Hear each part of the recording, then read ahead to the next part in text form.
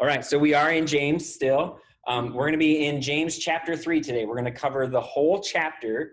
And so it's actually part of a larger section that goes all the way through chapter 4, verse 12. And it's this section where James is talking about how careless words lead to sinful dissent or division in the community of believers. We're going to look at chapter 4, verses 1 through 12 next week, and that's going to talk about fighting among brothers and sisters in the church. But today, James is focusing on this warning about the dangers of what comes out of our mouths and the need then to tame the tongue with godly wisdom. We're going to be covering a larger chunk of scripture today, so I'm not going to read it all through at the beginning. We'll work our way through it. But James's letter, I don't know if you've caught on to this or not, but it's reflective of a lot of teachings of Jesus.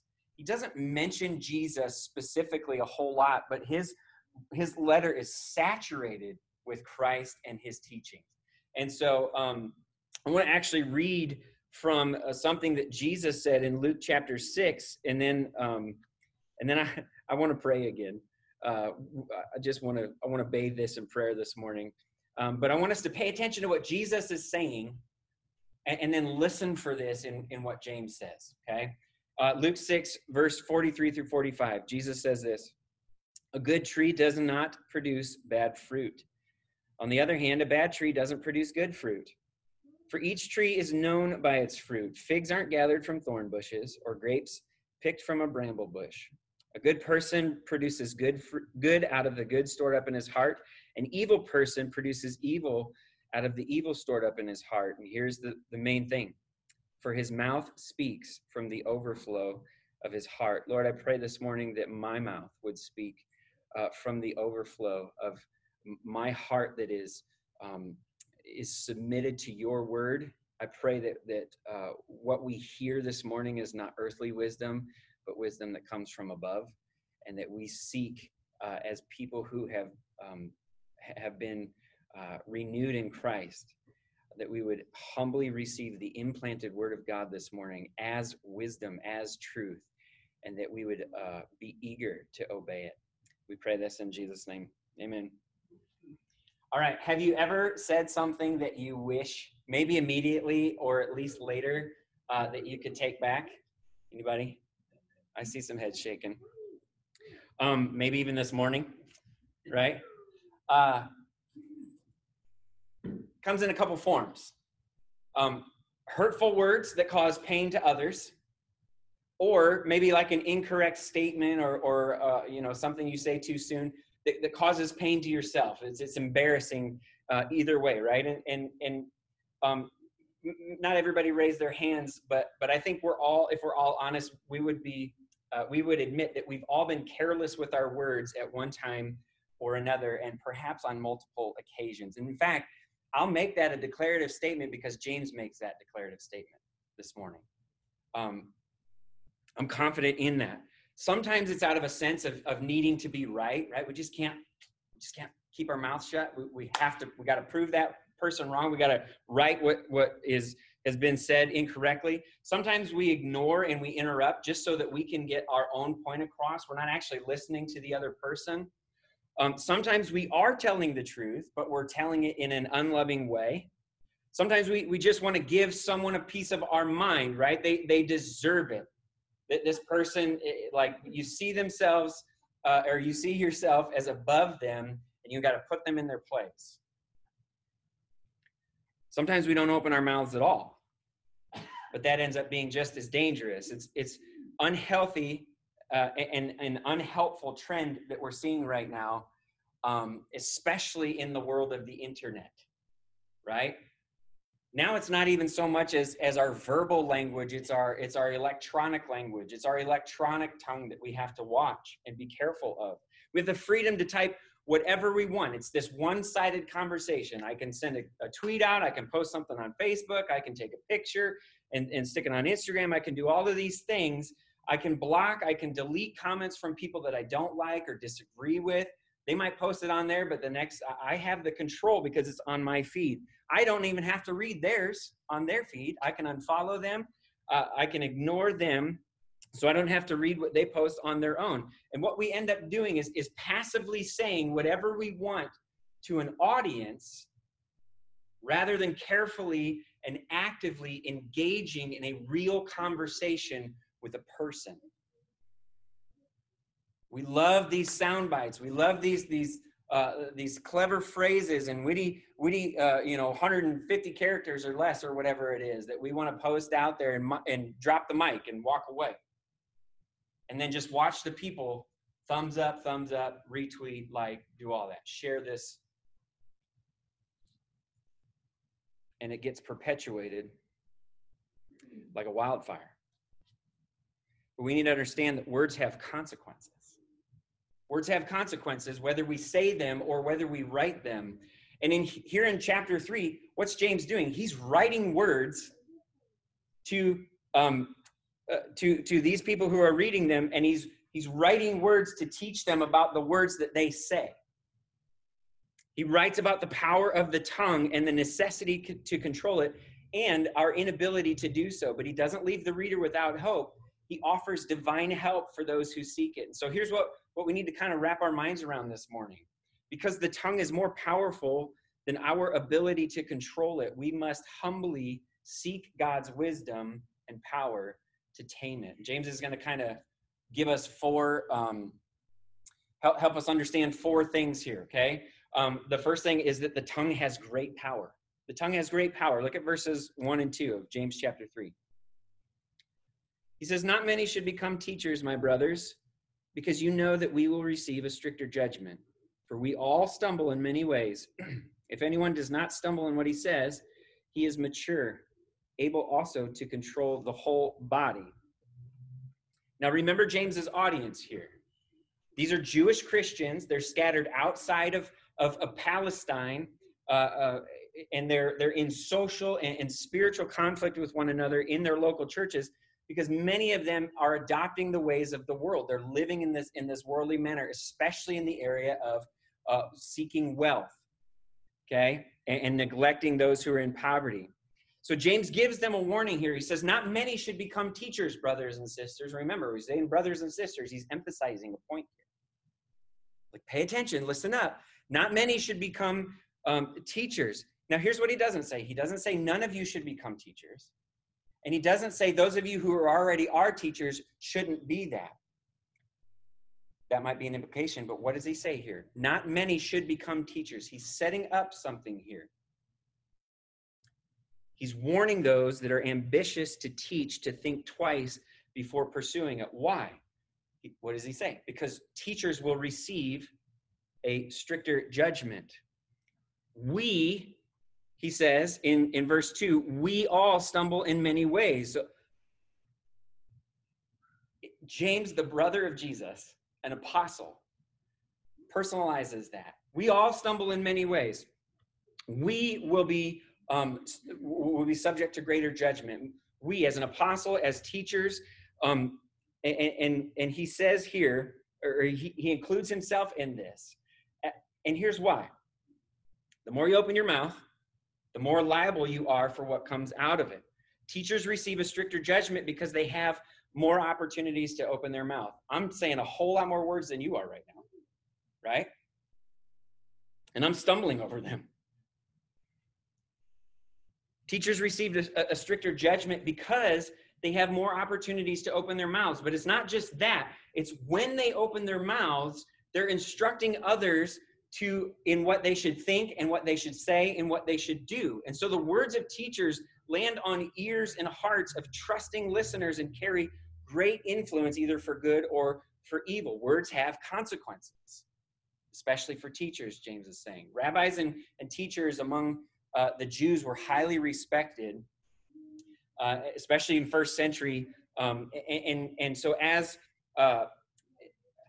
as they went from Judaism to Christianity, as the gospel became the main source of teaching for these Jewish Christians, it's possible that some of James' readers, they were attracted to the prestige of being a rabbi, the prestige of being a teacher, but weren't really paying attention so much to actually what they were teaching. They just liked the idea of it. They liked the social status of it.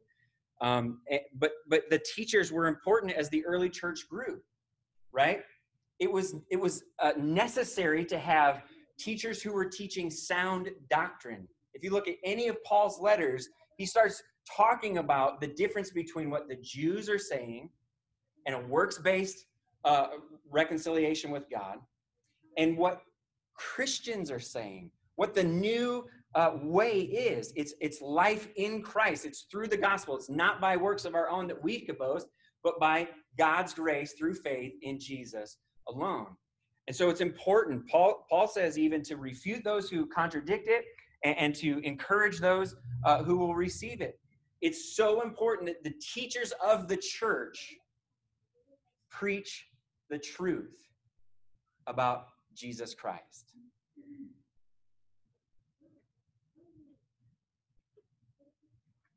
But many who wanted to be teachers did so out of selfish ambition and gain rather than for the maturity of believers. Real godly teachers in Scripture did it in a way that was not for themselves, but for others. Teachers here, those who had the ambition to teach, wanted to do it so that they could gain and take from others rather than give. And so James warns his readers to guard against selfish ambition, first by pointing to the burden of responsibility that teachers have, and then by pointing to the burden of sin that everyone has. Verse 2, we all stumble in many ways. We all stumble in many ways. That's everyone. The word stumble there is synonymous with sin. Look at, if you remember from James 2:10, from a couple weeks ago, he said, for whoever keeps the entire law and yet stumbles at one point is guilty of breaking it all. To stumble is to sin.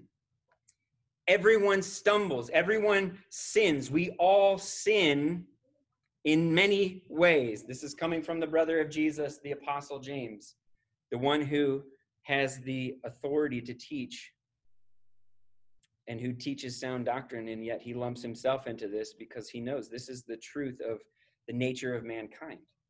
We all sin in many ways. It's a truth found throughout all Scripture. No human being is without sin. And so it makes what James says next in verse 2 that much more striking. He says, if anyone does not stumble in what he says, he is mature and also able to control the whole body. That word mature, it carries this connotation of being perfect, being whole in every way, being pure. So James is transitioning here from the responsibility of teachers to the responsibility that we all have to control what comes out of our mouths. And then he personifies the tongue as a symbol of our speech. Look at verses 3-5. Now, if we put bits into the mouths of horses so that they obey us, we direct their whole bodies. And consider ships. Though very large and driven by fierce winds, they are guided by a very small rudder wherever the will of the pilot directs. So too, the tongue is a small part of the body. Though the tongue is a small part of the body, it boasts great things. Now, these illustrations are all communicating one very important point. A small part has the power to control the entire body. The tongue is powerful. You put a small bit in a horse's mouth and you make it go wherever you want it to. Now, when he says ships, in my mind, I got to fight because I'm thinking cruise ship. Same principle, right? But he's talking about these big ships. He says they're driven by the wind, right? The driving force of these ships is the wind in the sails. But what directs the ship? The rudder. So all that force pushing into the sail of the ship and this small part of the boat is what takes it wherever the pilot wants it to go. The tongue is like a bit. The tongue is like a rudder. It's a small part of the body, but it boasts great things. It controls the whole body. The tongue, what we say, is an expression of our will. It's an expression of what's inside of us. It reflects, our words reflect our character. What we say expresses what our hearts really want. Bits make horses obey us, right? Rudders make a ship go where we want. Don't miss that. He's not just talking about the rudder guiding the ship wherever it wants. No, it's at the whim of the pilot. The horse is at the whim of the guy that's riding it. What we say, what our tongues direct out of our mouths comes from our will inside, what's in our hearts. The tongues direct our whole being because it expresses the desires of our heart. The tongue has great power. And that's dangerous because the second point, the tongue is destructive and untamable. Look at that second half of verse 5 there. Consider how a small fire sets ablaze a large forest. And the tongue is a fire. The tongue, a world of unrighteousness, is placed among our members. It stains the whole body, sets the course of life on fire, and is itself set on fire by hell. Every kind of animal, bird, reptile, and fish is tamed and has been tamed by humankind. But no one can tame the tongue. It is a restless evil, full of deadly poison. Right now in the U.S., there are 34 active wildfires, and they have burned over 363,000 acres. Just right now. Millions of acres have been burned by wildfires in the U.S. Australia, everywhere. It only takes a small spark and the right conditions, right? You need the wind to spread it. You need the fuel to keep it burning, dry trees, dry grass, that kind of stuff. Now think about that for a second. Think about how we treat our online presence. You hit that small little enter key, and you throw that spark out there, and people perpetuate that. They give wind to it with their retweets and their shares and their likes. And then just more and more fuel piles onto that as more and more people engage in that with their own fire, right? James says the tongue is a fire that has the potential for catastrophic destruction. It's a world of unrighteousness, he says. It's the sum total. It's the very expression and symbol of evil in the world. It's placed among our members, he says. It's a part of the individual that stains the whole person with sin and unrighteousness. So then how much more does that fire of corruption burn when individual members of the body of Christ spread gossip and slander, or bicker and argue with one another, or lie to each other, or harbor bitterness and unforgiveness against each other? It's placed among our members. This world of unrighteousness. He says it sets the whole course of life on fire. Literally, the cycle of existence. Sinful speech can damage every aspect of individual and community life, and it's done so from the beginning of human existence until it continuing on until now. The whole of human existence has been affected by this fire. Why? Because it is itself set on fire by hell. Sinful speech destroys because it comes from Satan himself, who is what? The father of lies, the deceiver, the tempter, the accuser. Did God really say not to eat from the tree of knowledge?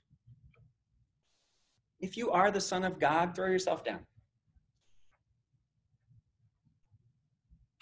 Satan uses his words to inflame our evil desires that lie within us, right? We learned about that, chapter 1. To tempt us into that, into stoking that flame, giving birth to sin, and let that pour out of our mouth. Our sinful speech makes us arsonists along with the arsonist. At the end of chapter 1, James says in verse 26 and 27, if anyone thinks that he is religious without controlling the tongue, or his tongue, his religion is useless and he deceives himself. Pure and undefiled religion before God the Father is this, to look after orphans and widows in their distress and to keep oneself unstained from the world. James says the way to control the whole body and to keep ourselves unstained from the world of unrighteousness is to what? Control the tongue that stains the whole body. But here in verses 7 and 8, James points to the problem. We can't. No one can tame the tongue, he says. We're able, listen, we have come to accomplish some amazing feats, right? We can tame any animal. All of creation. We can't tame our tiny little tongue. Nobody can. Every kind of animal, great and small, we can tame, but we're unable to tame the tongue. There is no one who does not stumble in many ways.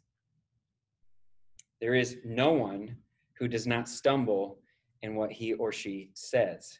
There is no one who has perfect control over himself or herself. We can't tame the tongue because it's a restless evil. It's like trying to grab fire. You can't do it. You're going to burn your hands, right? It's wild. It's full of deadly poison like venomous fangs of a viper.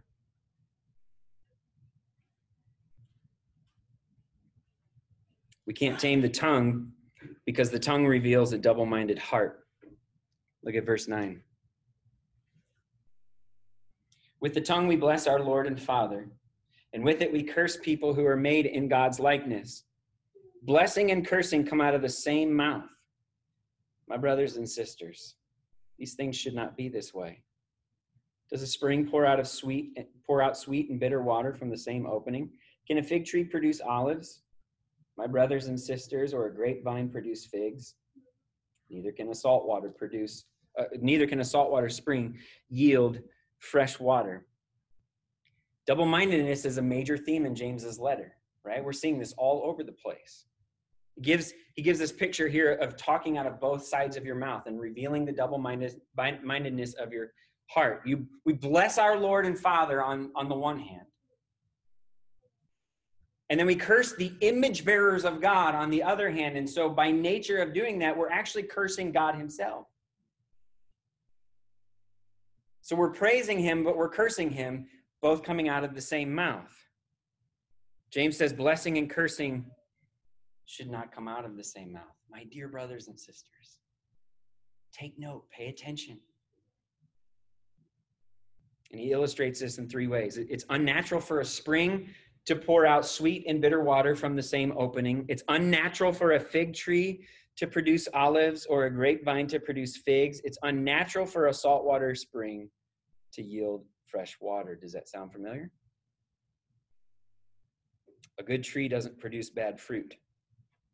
On the other hand, a bad tree doesn't produce good fruit.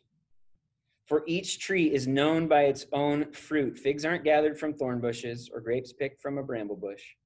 A good person produces good out of the good stored up in his heart. An evil person produces evil out of the evil stored up in his heart, for his mouth speaks from the overflow of his heart.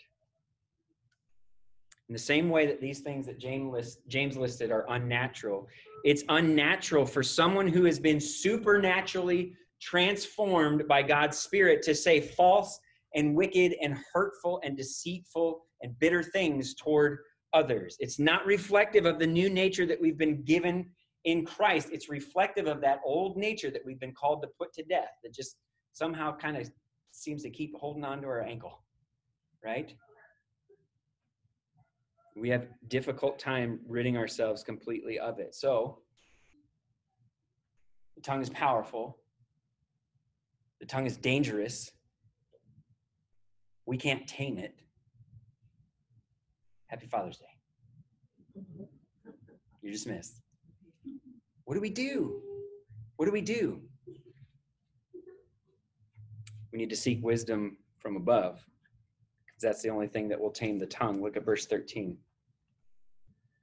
Who among you is wise and understanding? By his good conduct, he should show that his works are done in the gentleness that comes from wisdom. But if you have bitter envy and selfish ambition in your heart, don't boast and deny the truth. Such wisdom does not come down from above, but is earthly, unspiritual, demonic. For where there is envy and selfish ambition, there is disorder and every evil practice. But the wisdom from above is first pure, then peace-loving, gentle, compliant, full of mercy and good fruits, unwavering, without pretense. And the fruit of righteousness is sown in peace by those who cultivate peace. James talks about two kinds of wisdom here, just like last week when he talked about two kinds of faith. Only, just like we saw last week, one kind of faith isn't really faith because it's dead on arrival. One kind of wisdom here isn't really wisdom because it expresses death. Real wisdom, in verse 13, and understanding will demonstrate itself just the same way faith demonstrates itself by what a person says and does in his words and in his works. A person that is truly wise and understanding will demonstrate that wisdom with words and with deeds that are reflective of the gentleness that comes from that wisdom. Verse 14, he gives them another warning here. If what's inside of you is bitter envy and selfish ambition, don't deny the truth with your pride. Don't make boasts with the tongue. Don't deny what's really going on inside you. Bitter envy is this angry yearning for what doesn't belong to you. Selfish ambition is rivalry. It's a willingness to divide in order to gain personal power and prestige. Anyone who wants to teach with those things ruling their hearts is full of deadly poison, and they will only spew that out to those whom they teach. Pride tries to mask it as wisdom, but James says such wisdom does not come down from above. Where have we heard that language before? Chapter 1. Every good and perfect gift comes from the Father, comes down from above, from the Father of lights, who does not change. He's not double-minded. It does not change like shifting shadows, and who gives wisdom generously, James 1:5, and ungrudgingly to all who ask in faith without doubting. You see, the one who doubts is double-minded. It gives it away. The one who has bitter envy and selfish ambition in his heart is double-minded, lacking in wisdom from above, but reveling in so-called wisdom from below. Wisdom that is earthly, James says. Wisdom that is unspiritual. Wisdom that is demonic in nature. It's wisdom that is an expression of the world of unrighteousness that he just said a few verses earlier. It's an expression of the world of unrighteousness that, what did he say? Stains the whole body and sets the course of life on fire and is itself set on fire by hell. It's earthly. It's unspiritual. It's demonic. What ultimately gets revealed by bitter envy and selfish ambition? Verse 16, where these things are, you will find disorder and every evil practice, chaotic frenzy, a wildfire of every kind of sin. So what kind of wisdom do we need? Clearly not that one, right? We need wisdom from above. What does it look like? Let's read verse 17 again. But the wisdom from above, the wisdom that comes down from the Father of heavenly lights, who does not change like shifting shadows, the wisdom that is good and perfect, the wisdom from above is first pure. That's the main thing right there. Everything else that he's going to say comes from that. It's an outpouring of this pureness, this matureness, this wholeness. It's first pure. And then peace-loving, gentle, compliant, full of mercy and good fruits, unwavering, without pretense. What does that wisdom sound like? Who does that wisdom sound like?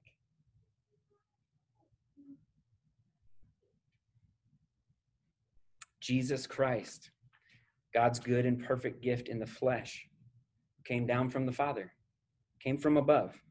He never stumbled in what he said. He's the only one that actually fits the description in verse 2. If anyone does not stumble in what he says, he is mature, also able to control the whole body. This is Jesus.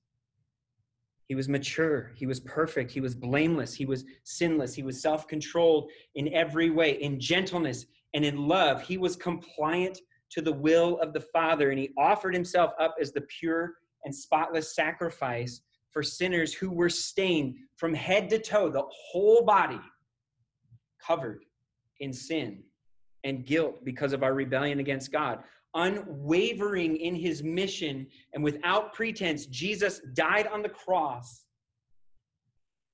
so that the Father, who is full of mercy, could reconcile us to himself and to one another in peace and love. And Jesus rose from the grave and ascended into heaven and is seated at the right hand of the Father, interceding, using his pure words on our behalf. Praise God. On behalf of all those who depend on him for salvation and forgiveness of their sin, who with their mouths confess the finished work of Jesus rather than anything that they can do. Put no confidence or boast in anything within us.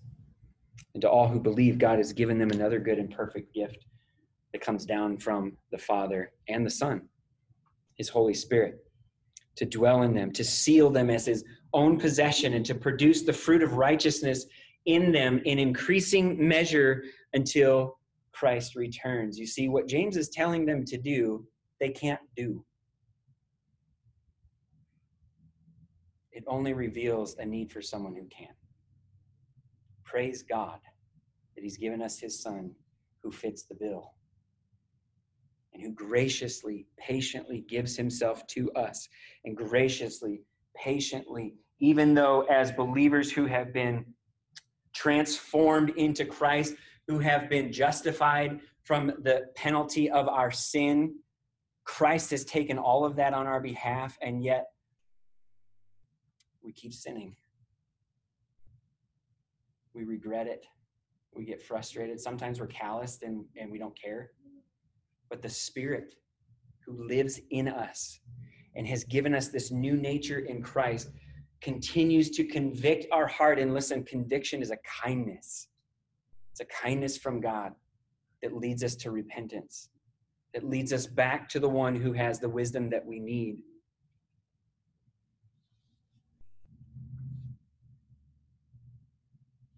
Wisdom that you won't find from any other words other than the Lord's. So for us then, as people who are reading this, as people who are aware of who James is writing to and what the situation is, and praise God for us being such a young church plant. I'm so grateful either that I'm completely ignorant to any sense of rivalry and division going on here, or that there's a temperament of humility in this body. And that is not because of anything that any one of us has done. It's because of what Christ has done and is doing. This is Redeemer Community Church because he's our Redeemer. He's the one that has taken all of the junk, all of the poison and the fire that we have spewed, and he's quenched it with the gospel. And he's replanted it with his Spirit. And he's producing his works in us and his words in us as image bearers who have been renewed in the image of Christ through faith in him. Then our speech ought to reflect the word of God. You read Colossians 3 this week. Paul tells that. You died with Christ. You've been raised with Christ. Seek the things above, not earthly things. Therefore, put off the old self. Put on the new self. Don't lie to each other. Speak to one another in love. Bear with one another. Forgive each other just as Christ has forgiven you. This call to be reflective of Christ for the believer is something we need to pay attention to. God calls us to holiness, but he gives us everything we need for that, for life and godliness, Peter says, through every good and perfect gift that he's given to us from above, starting with his Son and his word and his church and his Spirit. Wisdom shows itself in a person's life through gentleness, through humility, through peace. A humble spirit is reflective of a transformed heart. So here's what wisdom from above is. And here's how we can kind of have sort of a litmus test, okay? Now, I hesitate to say this is a checklist, because what we would have is the tendency to go down and be like, oh yeah, I'm rocking this, I'm doing this, and this is great, all this stuff. No, this is for us to test our hearts and to see what the Lord is doing and where we are quenching the Spirit. We need the Spirit to quench the sinful fire in us. We don't quench the Spirit. We walk in step with the Spirit. So, wisdom from above is first of all pure and blameless. Is there anything you've said or typed recently that cannot be described as pure and blameless? These things come from a pure heart, peace-loving. Have you been free from a quarrelsome attitude, or have you provoked others to fight, online or in person? Gentle. Are you thoughtful and respectful of other people's feelings? Or do you write them off because you disagree with them or think you're better than they are? Or do you thump them with the truth? Cold and hard. Compliant. Are you willing to listen and obey others? Or do you have a nobody can tell me what to do attitude? Full of mercy. Do you freely extend an abundance of charity toward others? Or do you wait and watch carefully in order to trap them in what they say or do? Do you give them a leash and call that charity?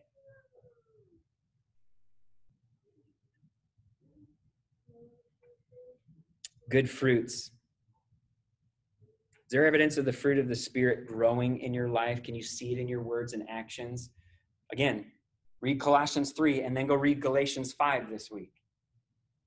And Paul will give you this, the sins of the flesh are obvious.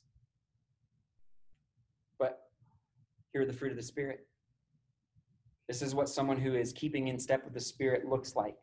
Love, joy, peace, patience, kindness, goodness, faithfulness, gentleness, self-control, which we know is not self-control. It's submission to the Spirit. It's Spirit control in us. The last thing, unwavering and without pretense. Are you fair in what you say? Or do you hurl accusations without really grounding them in anything? Can you see it in your words and actions? Are you sincere and honest? Or does your speech show evidence of favoritism, which is sin? James told us that. And deceit. I want you to know that I take my teaching role and preaching role here seriously. I want you to know that I have no wisdom to give you, save what God has given us. So if you hear me say things that don't line up with God's wisdom, you should reject it wholeheartedly. And be kind to me. I mean it. We're blind to our own blindness. Every one of us stumbles in every way. My desire is to preach the whole counsel of God, the wisdom of God, which is revealed to us in the person of Jesus Christ. If I preach any other gospel apart from that, Paul says I should be cursed. And you should not have me.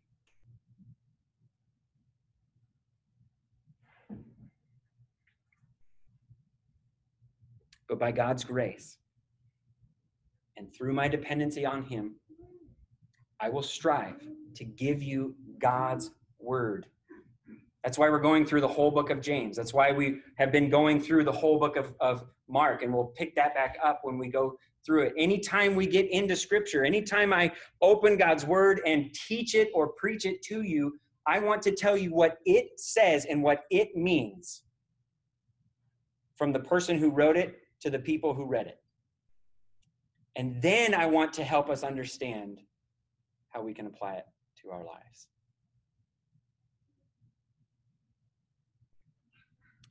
And here's the role that you can play. You can be like the Bereans in Acts 17:11. It says that they were more noble than the Thessalonians even because they received the word with eagerness. So that means like you don't have to be skeptical of me. You can receive the word with eagerness because guess what? It's not given in out of context of a relationship with one another or a unity that we have with each other in the Spirit through the bond of peace in Christ. So you can take and listen and give me that gift of trust and receive the words that I'm giving you with eagerness. But here's what they also did. It says that they examined the scriptures daily to see if what was said was true. Now, who were they talking about there? Who was giving them the word? Paul.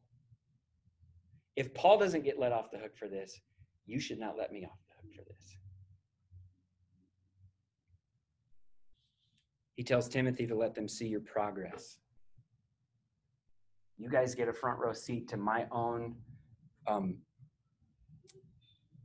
sanctification, to my own being made into the image of Christ, even as I fulfill the calling that the Lord has called me to here, to point us all to Jesus through his word. I love you, and I want you to know that. I want you to know that I take this seriously. The tongue has great power. The tongue is destructive and untamable. The tongue reveals a double-minded heart, and so the tongue must be tamed with wisdom from above. And we have that wisdom in the person and work of Jesus Christ.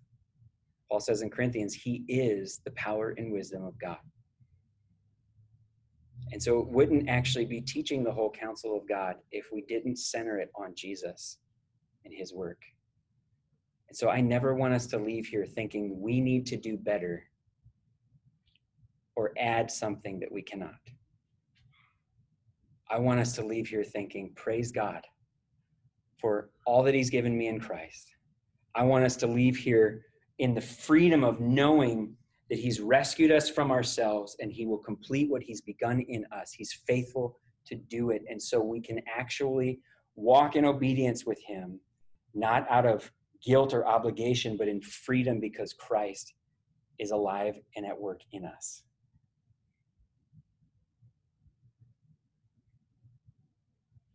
James says, nobody can tame the tongue. Chances are you and I today will say some things we regret, even after listening to this message. But the good news is God's word is unchanging. It's unchained. It does what it will do in us. It never returns void to him. So even as we cast our words out, and sometimes they do damage or they're empty, God's word does its work. So the biggest thing you can do this week is go back and read James 3 again.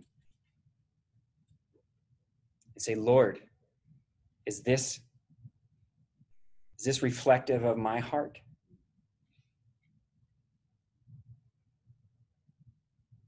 And then go back and read James 1 and be reminded that the desires of your heart lead you astray. But you can ask God for wisdom and you can come to him without being double-minded. You can trust the Lord to give you what he said he will give you.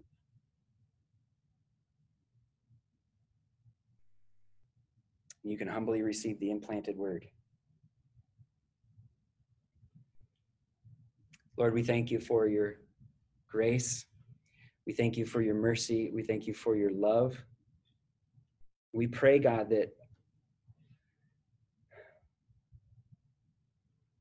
we would be people of your word rather than people of our words. And we know that we do need to be people of our word. We need to speak truth. Let our yes be yes and our no be no.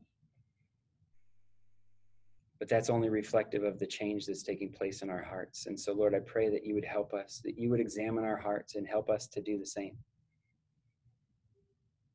That you would help us to see where we speak rashly, quickly, harshly, where we're unloving, where we're impatient, where we're bitter, where we're deceitful and untruthful, where we're like the world. I pray that when we see those things in others, that in love we would be able to, and in gentleness, come alongside each other and bear those burdens together in gentleness and love, speaking the truth in love, helping each other remove those splinters in our eyes, while at the same time being aware of the plank in our own. Entrusting ourselves to Jesus and his work, his finished work on our behalf, and the work that you continue to do through your Spirit. We long for the day, Lord, that all this is finished.